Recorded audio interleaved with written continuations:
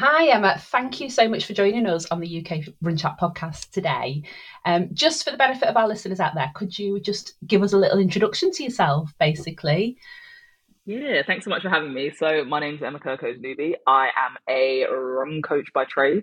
Have been kind of in and around the running kind of industry since I was about 13. First started doing a bit of gait analysis. That's how I learned kind of a bit of my trade and what I was enjoyed. And then went to uni, got my sports science degree, followed that whole path. Worked for companies such as Runners World, Nike, Under Armour, what bike. So been very involved heavily in the running side, but also in fitness in general.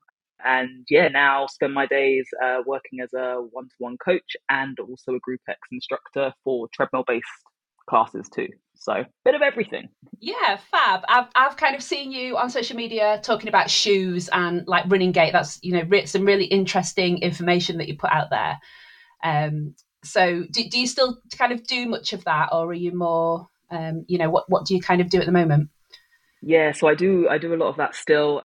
So actually, the that side of it definitely came out a lot through lockdown. So I started to do online foot consultations when we couldn't get to running shops. Yeah. So I created a way to be able to analyze the person's feet and foot function, as well as get them to kind of send me in videos. And then I would help the runner find their shoes. And what was amazing about that was, I was speaking to people from Sweden to the Bahamas to all these different places. So I still do that today online, but also in person too, and kind of coach runners trackside as well as in gyms as well. So a little bit all over the place and online too, as everyone does. Yeah, it's a bit of a minefield, isn't it? We get a lot of questions on UK Run Chat. Usually, what's the best running shoe? And it's such an open-ended question that I mean, what's your views on that? How do you even begin to answer that? So the biggest way or the best way I always come up with that answer is there is the best running shoe, but there is the best running shoe for you. Yeah, So everyone is different, right? We've all got different bodies, different mechanics, different injury history. So I'm always using the analogy of if your best friend gave you their pair of glasses to wear, you probably wouldn't be able to see, right? Because they've got different eyes. So almost use that same analogy when it comes to running shoes. You want to make sure you go and get yourself tested and fitted for the shoes. The brand might be the same. You might have, the certain same make of glasses, but you're never going to have the exact same prescription as such. So it's a similar idea in footwear, I always say to people. So yeah, the best shoe does exist, but for you. yeah. No, I love that analogy. Actually, that's brilliant. I've never thought of it like that before. But yeah, equate it to glasses. I love that. Yeah. Very helpful. So, what have you got coming up this year, Emma? You've got quite a busy spring planned, haven't you? I do have a busy spring plan. So I am taking on Brighton Marathon, which is the 7th of April. So I'm in marathon fever with the rest of the spring marathon runners. I'll be taking it on for the second time.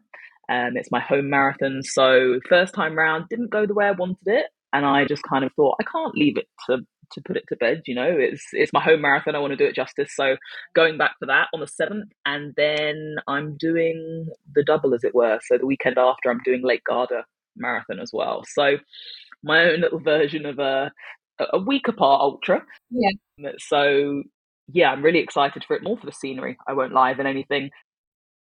Looking forward to seeing what the body can do kind of back to back. I did a similar thing this year, did Manchester into London a week apart, and the body was surprisingly good for it. So that was a dry run, and then we're back in, and then back end of the year, a few high rocks races. I'm not sure if you've heard of or know about those. I'm Yeah, assuming I have. I've they are tried booming, one. right? Yeah, but yeah, I think they're tough from what I've heard about them. Yeah, they are. They are a runner's game. So Yeah. for the runners out there who are wondering about it, it is a runner's game. So 8 1 kilometer intervals basically, and then with a functional piece of kit on the floor for those who don't know what Hyrox is. So all over the world globally, and so I'm going to be doing a couple of those back end of the year, and managed to get myself a place in Chicago Marathon. So Well done. the Yeah. ballot was kind. The Yeah. ballot was kind. Very lucky. um, yes, and maybe we'll try and get an ultra in there in the middle, seeing if the body's still holding together. That's the goal. Yeah.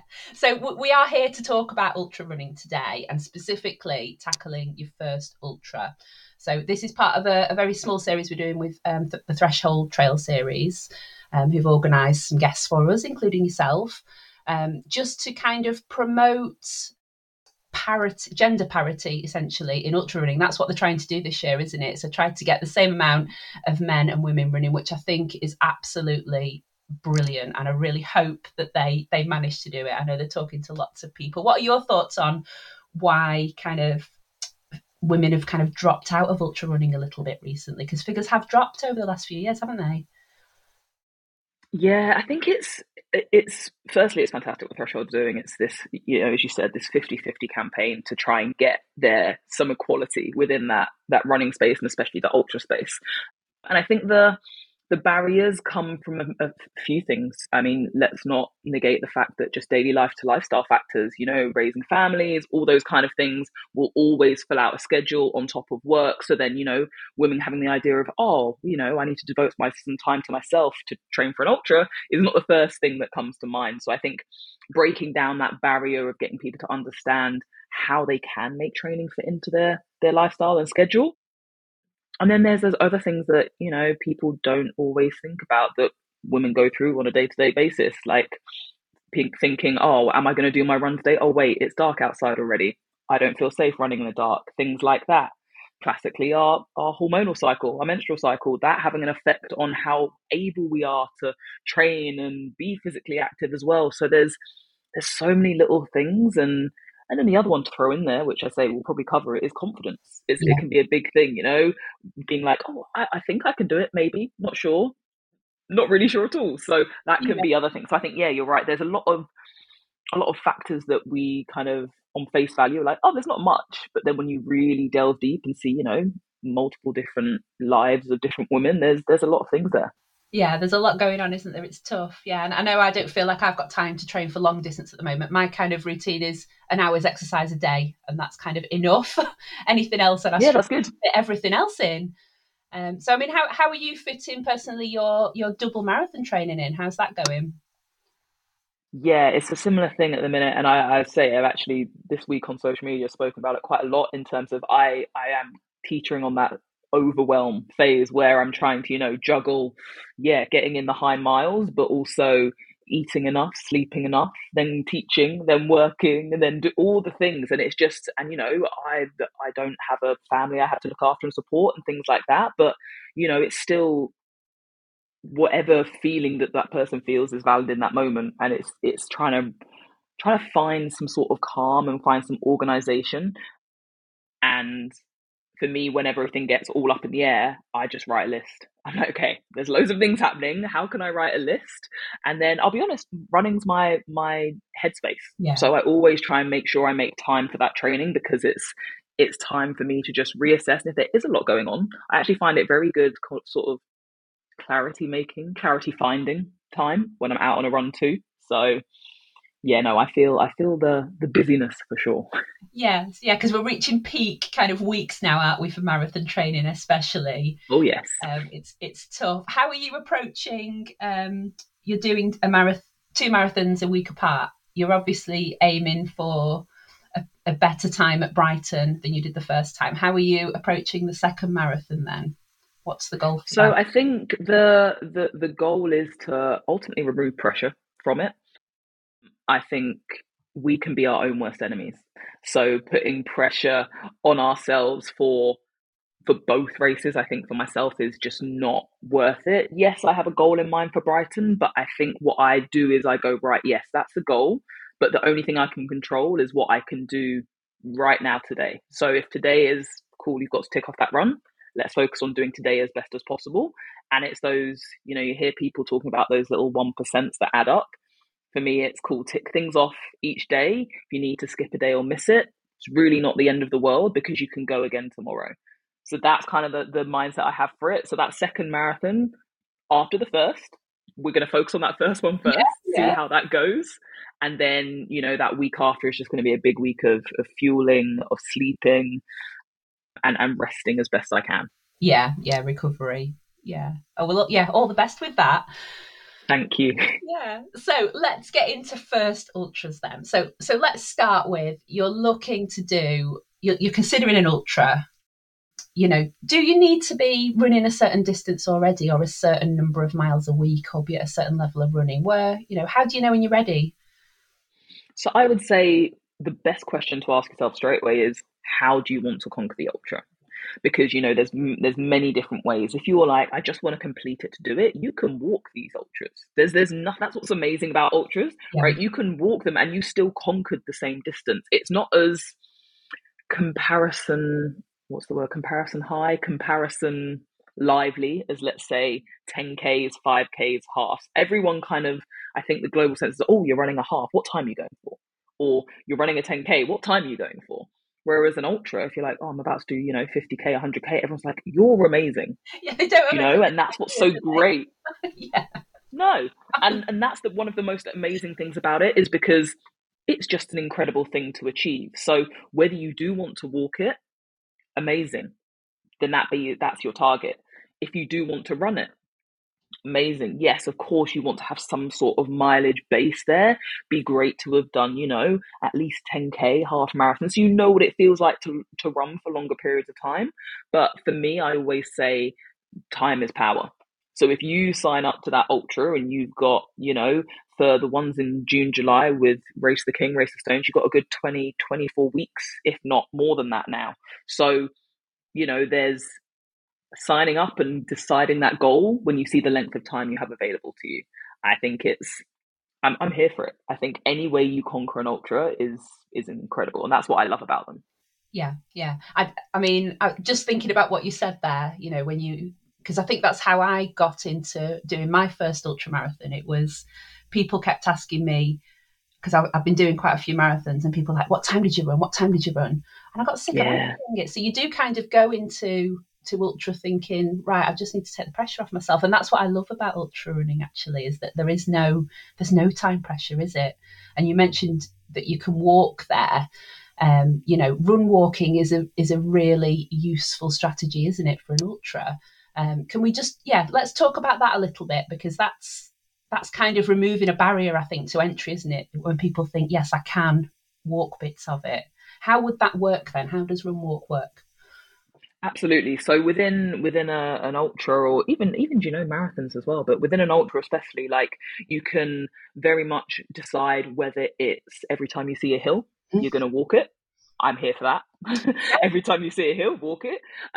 Another way in terms of conquering it is literally just in your mind before you even start the race, deciding, say it's 50K, I'm going to run 5K, I'm going to walk a K. Yeah, And maybe every time you walk is when you're going to take on your fuel, you're going to take on all that extra stuff to help you keep going.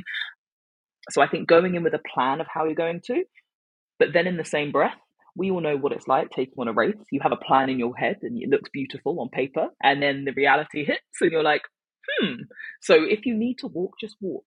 And then on the spot, you can kind of mentally break down, right? How do I need to approach this? Am I gonna, you know, walk for this next bit till I see that tree over there and then I'm gonna run?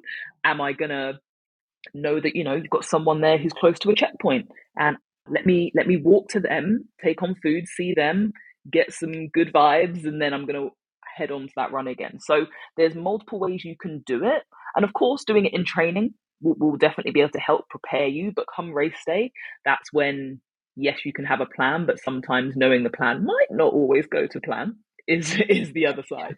yeah, because of course it's that's the thing with an ultra, isn't it? It's an unknown distance because we never go up to ultra distance in training, of course. Exactly, Yeah, exactly. So with training, I'd say for definitely your first, even if you've done a couple, you never, ever, ever want to cover the distance of an ultra in race day. Like, the only people are the very small percent of top end elite that do anything close to, and that's just maybe over 2 days, let alone they'll never go to that whole distance on one day. So it's a really, really important thing that I put into any client that I work with for ultras, or anyone generally looking to it, is you're entering 50K, great. You're not going to run 50K before. You're going to build yourself up to a point. For most people, it might be just under that marathon distance, around the 20 miles, is that great, like, peak distance you want to go for. And I also talk about a method of not necessarily doing one big run or session, and maybe splitting it over 2 days. oh, now this I So like. doing it, Skills, yes, yeah, tell us a bit more about that. yeah, so there's, as we were talking about, barriers to entry that many women face, and you haven't got time if you're juggling loads of different things. And doing, for example, a 12-mile run/run walk on the Saturday, and then going into another run on the Sunday that's a little shorter, maybe 10 miles, something like that, but you're doing it under that fatigued legs. Yeah. So the body is still being able to understand how to keep going under fatigue. Now, there's multiple different camps that believe different things. Some people say going higher than your max mileage over those 2 days is a great place to shoot towards. And I genuinely, as a coach, do it based on person to person. If I see how they've recovered after that and they're like, yep, I feel good, great. If we're able to build that into the next block of training, I'll push it a little more. If they're like, Emma, I couldn't handle the run and that back to back, maybe we'll switch out that run for a 90-minute cycle. Yeah. And do a 90-minute cycle, and then the next day do the hike and the walk there, or the run. So there's multiple ways. But yeah, double days, if you're really struggling for time and you don't have 3-4 hours on one day, it's a really good way to be able to make it more accessible and easier to work with. Yeah, I like that. And it is a very individual thing, because you never quite know how you're going to recover when you start adding up those miles, do you? You mentioned cross training there. That's a really useful strategy. You're obviously big on strength training as well with, high rocks. Talk to us a little bit about the strength training that's important to do as part of ultra training. What sort of things would you So for ultras, the biggest thing I would recommend, it kind of goes without saying, you can probably guess, is leg strength, right? Yeah. So leg strength is super important. You're going to be doing very similar movements, hopefully, that you're already doing in your strength training for other runs. But, things like your split squats, things like your lunges, forward, backward, walking, all of those different movement patterns, because whenever we run and also walk, you're on one leg at a time. And when you're doing ultras, it's for a prolonged period of time. So, when you're doing these, let's say, forward lunges, you want to be pushing towards reps of 10, 15, 20 per leg to really try and build that stamina. Of course, we can start body weight. We can add on weight. If you've got access to a gym, of course, you can do it with dumbbells, a bar. If you're at home, add things such as bands, add things such as weights in rucksacks like we did back in lockdown days, like find ways to load things up so you're really putting in that work in the legs. And then also, probably not so looked upon in running, but something I really kind of drive home with a lot of people I work with, is a lot of upper body strength, especially if you are going to take on the walking and you're going to think about using things like poles. Because obviously, if you are, you're going to be using that upper body strength and drive. And if you're not used to doing that, you're going to really struggle, and that's going to really affect kind of posture and then have a knock-on effect further down. So definitely thinking about upper strength. When I talk about that, I'm thinking about pressing. I'm thinking about things when you're rowing. So in a bent over position, rowing back. So we strengthen those back muscles, which help to keep us nice and upright for running. And then also the core, but not just things like hold the plank. You want to be doing dynamic core works, attaching a band to something, rotating through movement patterns. So you can work that core in a dynamic way that you would do in a running setting. So, you're looking maybe one strength of legs a week, one upper a week. That would be a minimum. Yeah. How long? And if you session, roughly, what would you recommend? How long? So anything is better than nothing. For most people, I say if you can go 30 to 45 minutes, you can push out a session to 60, of course, but you want that session to start with one main lift. So whether it's a deadlift, whether it's the squats, you want that to be a core lift to start with, and then you bulk out the session thereafter with your accessory work. So those lovely calf raises that we all love to do, things like box jumps and plyometric work to help strengthen up the tendons. And then that's how you can kind of make the sessions a little bit bigger, and obviously doing different reps and different sets too. So yeah, one of those upper and lower a week. And then of course little extra ones I like to give people for after their shorter runs in the week. So those calf raises, the little hip strength work as well. So that's kind of a basis, but yes, you can tell strength is important to me. Yeah, definitely. No, it's really good to hear you talking about this, because I think a lot of people neglect it just again because of time. It's, running's our priority, isn't it? But we need to be thinking about strength, because it's going to help us finish definitely whatever race we want to do, and B, not get injured whilst training. So yes, so important. So thanks for that. What kind of intensity sessions should we be looking at when we're training for an ultra? Do we need to be doing high intensity training, or can it all be easy? So majority, I would say a good 80-85% of it can be that low level steady pace. So those easy, zone two, zone three, you might have heard from like a heart rate perspective, or if you're using like a scale, I always talk about RPE, so rate of perceived exertion. So one is easy, no taxation walk, and 10 is maximum all out, really heavy breathing, struggling pace. You want to be doing most of your training around 3 to 5. That's where most of it wants to sit. And then maybe one session a week, if you can get it in, is going to be that speed work. It's going to be things where you're doing hill run repeats, or if you're walking, hill walk repeats, where you're really doing multiple inclines back and forth. I use a really simple one of run to a hill, 60 seconds up the hill, walk back down, repeat it 10 times, run home. Yeah. Simple as that, and that's where your heart rate is definitely going to spike trying to run up those hills. And we're just pushing that other end of the heart rate spectrum so that your body's able to get fitter. Yes, the bottom end helps us, but you've got to do a little bit of the sprinkle of the top end to then help everything build and be stronger. And if your goal is to be faster in that ultra, then yeah, if you're taking it on for the second time, if you weren't adding in your hill work, or you weren't adding in faster running intervals on a flat road, think about adding that in this time, because that could be the difference in making you faster overall. Yeah, definitely. I mean, with any trail ultra, you mentioned hills there. We are going to encounter hills over a long distance, aren't we? Somewhere. Most definitely. Any other tips for kind of training for those? You mentioned plyometrics, which of course can help our leg fitness and some hill reps. Any other Yeah. training tips for those?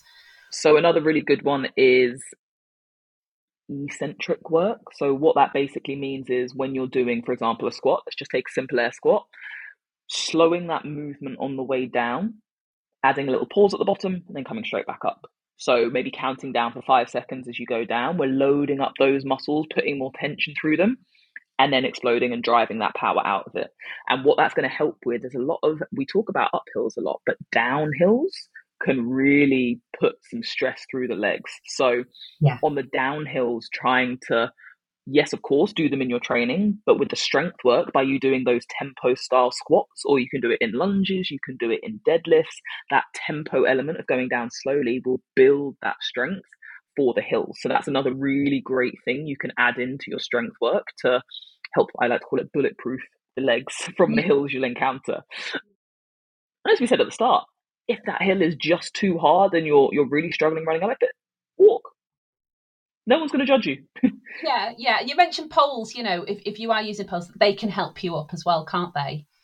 Although Definitely. they do And take some training to use, don't they? absolutely. I was chatting with someone from Harriers who's a kit provider, and they like people come and they just go, yeah, I'm going to race tomorrow and I just want to get these poles, and it's sheer panic, right? Because it's not just using them, it's carrying them, Yeah. it's learning how they open, it's learning how to close them back up. And then it is, as we kind of spoke about with the strength stuff, the upper body, it's the upper body usage of that planting and pushing away over the top of the pole, which will shock your wrists and your shoulders. I've used them up in the mountains before as well, and that it's a whole new ball game. So yes, if you have poles and you plan to use them for your race, practice. Yeah, and there's plenty of training available online to kind of teach you to do that, isn't there? But yeah, Yeah, practice. I guess the same goes for nutrition. This is where I've come undone before now in very long distance races. Is my tummy's gone? I don't like it anymore.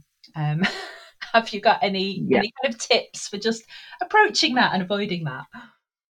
definitely. So I think in training that I've learned is when you're getting ready to go out on a training run, you're like, I just don't want to eat that same thing again that I've been eating for the last 4 weeks. I know my stomach probably likes it and gets on with it, but I just don't want to eat it. So my biggest advice is in your training, in your shorter training sessions, whether they're the shorter runs or walks, whether they're the shorter intervals, try something there so that if it doesn't work, you're round the corner from home. So I say to people, if you've got to go out for a 60-minute run, do it on maybe a 15-minute loop of where you live. So that if you're trying something new, if that stomach does call, you can just know that you're very close to home. But yet trying everything, and this sounds, strange to say, but it's not just the gels, it's not just the flapjacks. I heard a great one the other day. Someone did smashed up roast potatoes, Oh like yeah, boiled potatoes, I've heard this before. and then Yeah. yeah, so just eating those cold with a bit of salt, ideal. Carbs getting into the body straight away, and then salts to help with the loss from all the sweating. So that could be an option for you. Maybe for you it's crisps, because similar idea. You can crush them up into a bag, grab those, and eat that. Frozen bananas is another one, especially if you're kind of in the summer and you want something a bit easier. Banana chips, all these kind of things. So yeah, the big advice on nutrition is everyone's different. So try multiple things so that in your training you don't have to go for one version. So if you're like, cool, I'm always gels, maybe you start trying some of the bars. You try all these different things. And as you said, it can sadly be the undoing of some people. So practice it, I'd say, probably more than anything else in your training. Yeah, start that as early as you can. Yeah, I like the idea of doing For short sure. units just in case. Yeah, very sensible. So, Be so, safe. so we're chatting beginners and first ultras. I mean, when you obviously start building the mileage, how do you know that your body's responding well to it, or how do you know whether you need some extra rest? Because we need to be looking out for overtraining, don't we? How do we recognise it? Absolutely. So, firstly, overtraining is basically the simplest description is when your body is overworked. You kept pushing it and pushing it and pushing it. You haven't given it enough rest, and you're expecting it to keep doing more and more load without giving it time to reset. So, one of the biggest things I try and say to people is build in what I call it, or what we call a deload week. So that is a week where everyone's different, but roughly every 4 or 6 weeks, you have one week where everything is brought down.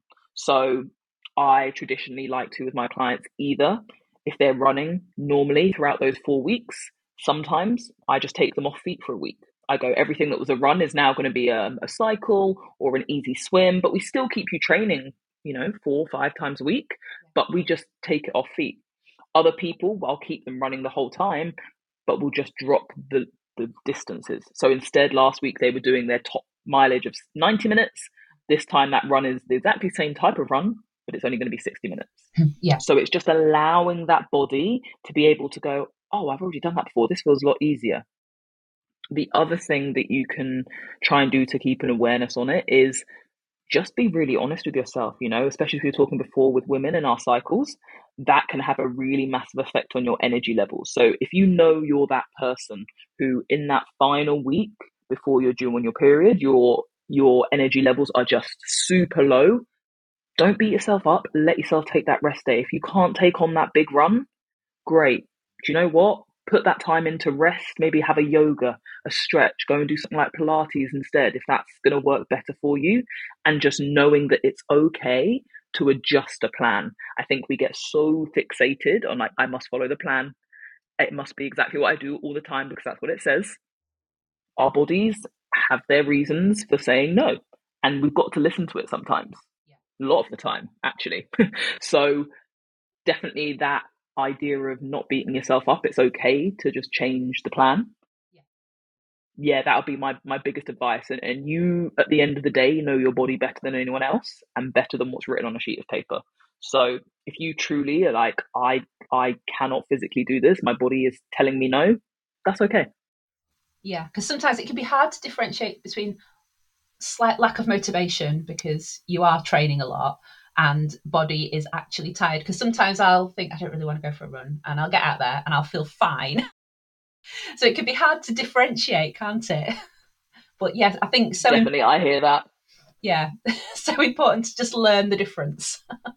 I know when For sure. And the other thing I do sometimes is I play a game myself. I'm like, right, if you get out there and you're 5 minutes in and your body is like, no, I can't, then you can just turn around. It's Yeah. 5 minutes. But if Yeah. you get out there, as you said, and you kind of get moving, you're like, oh, do you know what? The body feels fine. Then you know it was just a little mental game you were trying to play with yourself.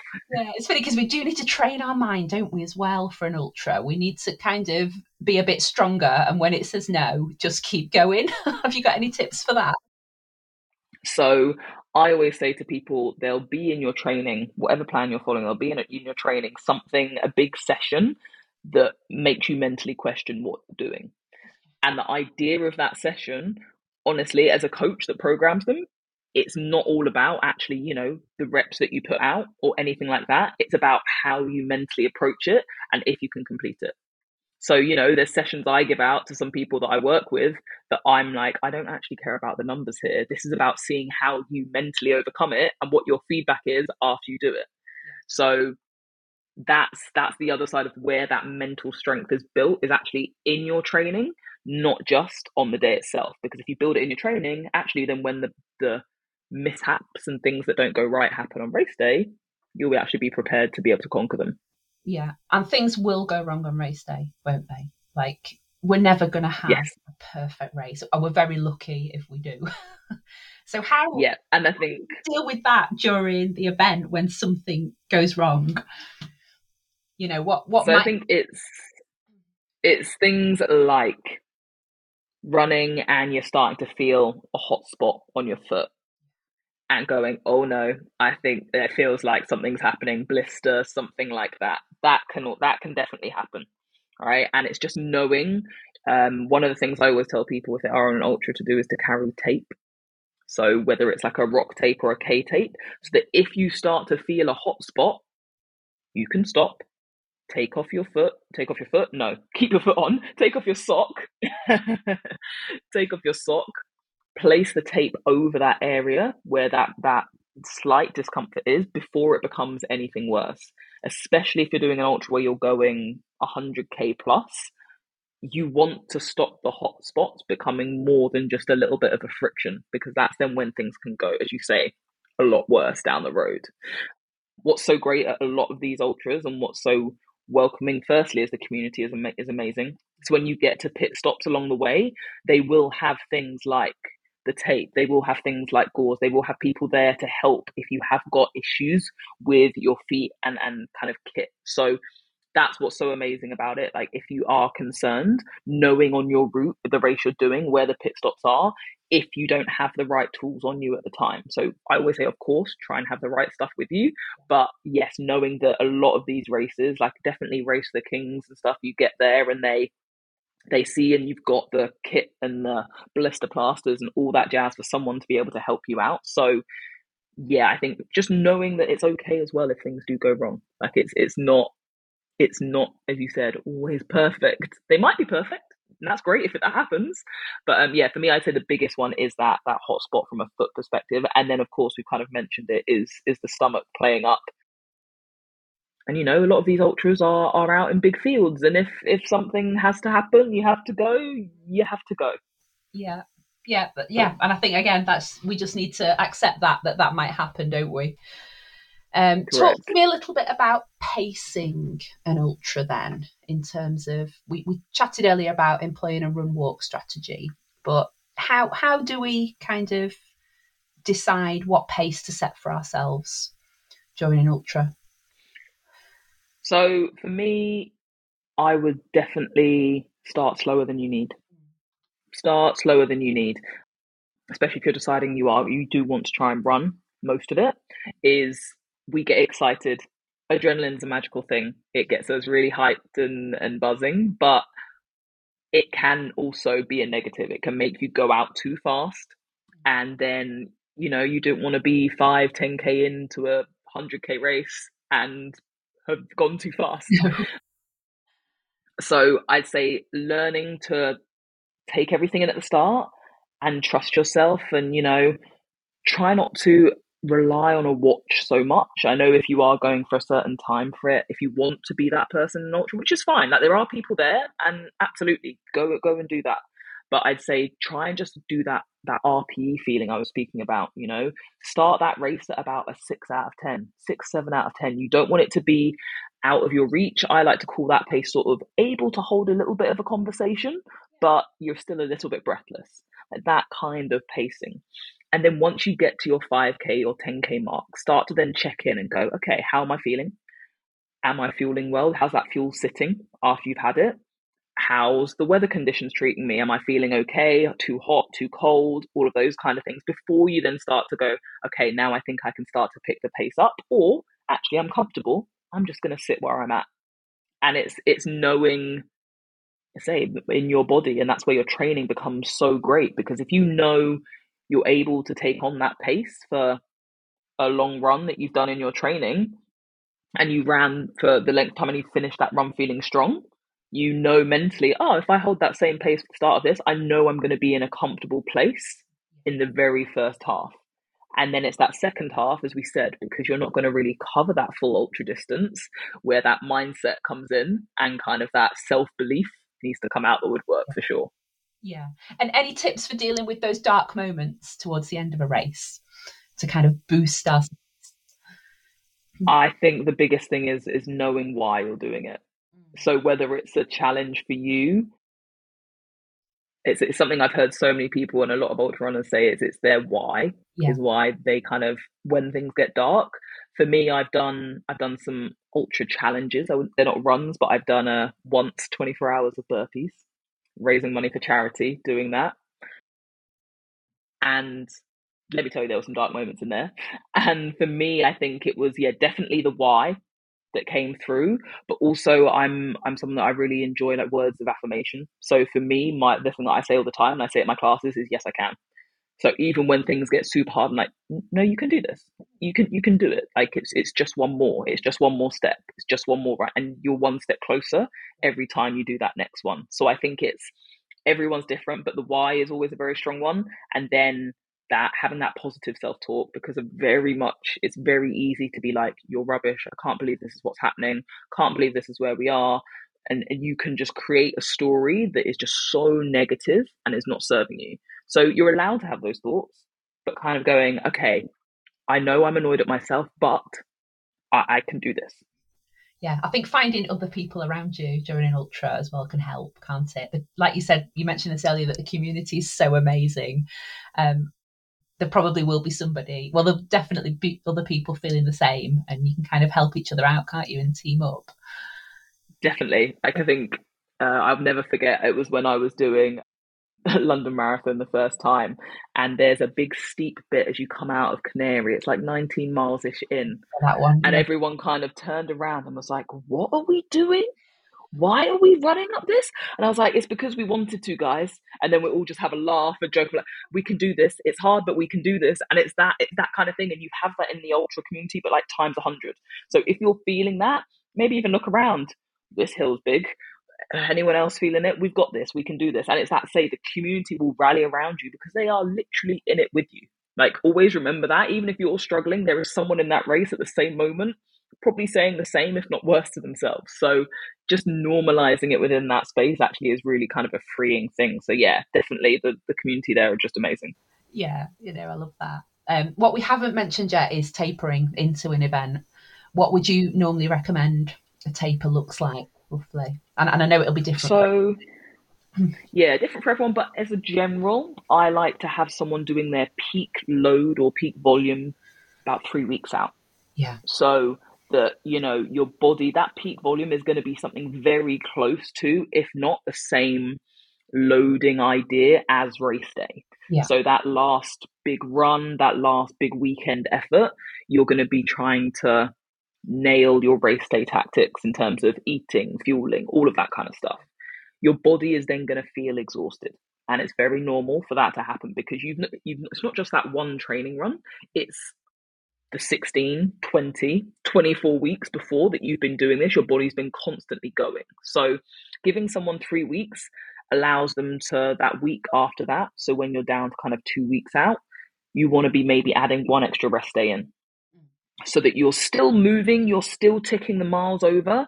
For me personally, I start to kind of strip back off some of the strength work then, yeah, not loads, but there's no need to lift big lifts anymore. It's like the mini accessory work. We're still doing some of the reps of lunges, we're still doing a few bits of the box jumps, but we're not doing a lot.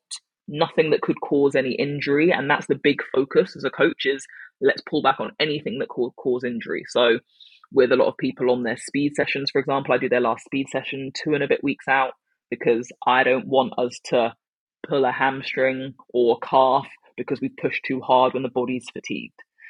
And then like a week out, that Monday, if the race is on the Sunday, you're just going to start to get all the other things. The key things I always talk about is sleep, hydration, and nutrition all locked in. So eating good meals that you've eaten before but are really nutritious, getting yourself good sleep, having a good sleep routine to try and really load up on that pre-race day. And then making sure you're getting enough water in, liquid, like hopefully you've done that throughout your training. But that week of before, I'm taking hydration tablets. So with the electrolytes and things like that in pretty much every day leading up to the race, because I don't want to have a day where I'm thirsty in that week. I want to make sure my body is completely fueled to the best of its ability. And for those that have run marathons, I like to call it maranoia starts to set in. Yeah. Ultra noia, we could call it, where your brain is like, I don't think I can do this. Or you're like, I've got a niggle. I've definitely got a niggle. I've got a pain in my leg, and it's going to stop me from doing the race. And it's just having either a friend, a partner, a coach in your corner being like, you're fine. It's all okay. Don't worry. It's nothing. You're going to be all right. And yeah, so knowing in that last week, mostly the last week, I'd say, your mind's going to play the tricks on you and tell you that you can't do it, because your ego is going to come in and try and tell you that you can't. And that's all those little thoughts that just go through. So yeah, that's kind of like my taper strategy, is mostly 3 weeks out. Yeah. And then, just trusting the process, bringing the running down in that last week, because it's just the finishing touches. You're just kind of ticking things over. You're not really going to gain anything in those last 3 taper weeks. So yeah, it's almost like a congratulations along the way as you go, like getting yourself ready for that race day. Yeah. Is it normal for people to feel sluggish in that period? Is that a normal feeling? Yes, because it's a sign your body's trying to recover. So you've done all those builds and everything, and then that week as you start to relax, your body's like, oh, okay, we can start to reset and start to pull back. So, those easy runs, I've had it many times from people going, that feels really heavy. Or I've done it myself. I've been like, oh yes, I've dropped my mileage in half this week. Let's give it a go. And I'm like, why am I exhausted? And it's just your body is trying to recover from all the work you've done. So it's knowing that's why you're feeling like that. And that come race day, you're going to wake up and feel great. And you're doing this now and that taper now, because come that day of the race, you're going to wake up and feel rested and feel good.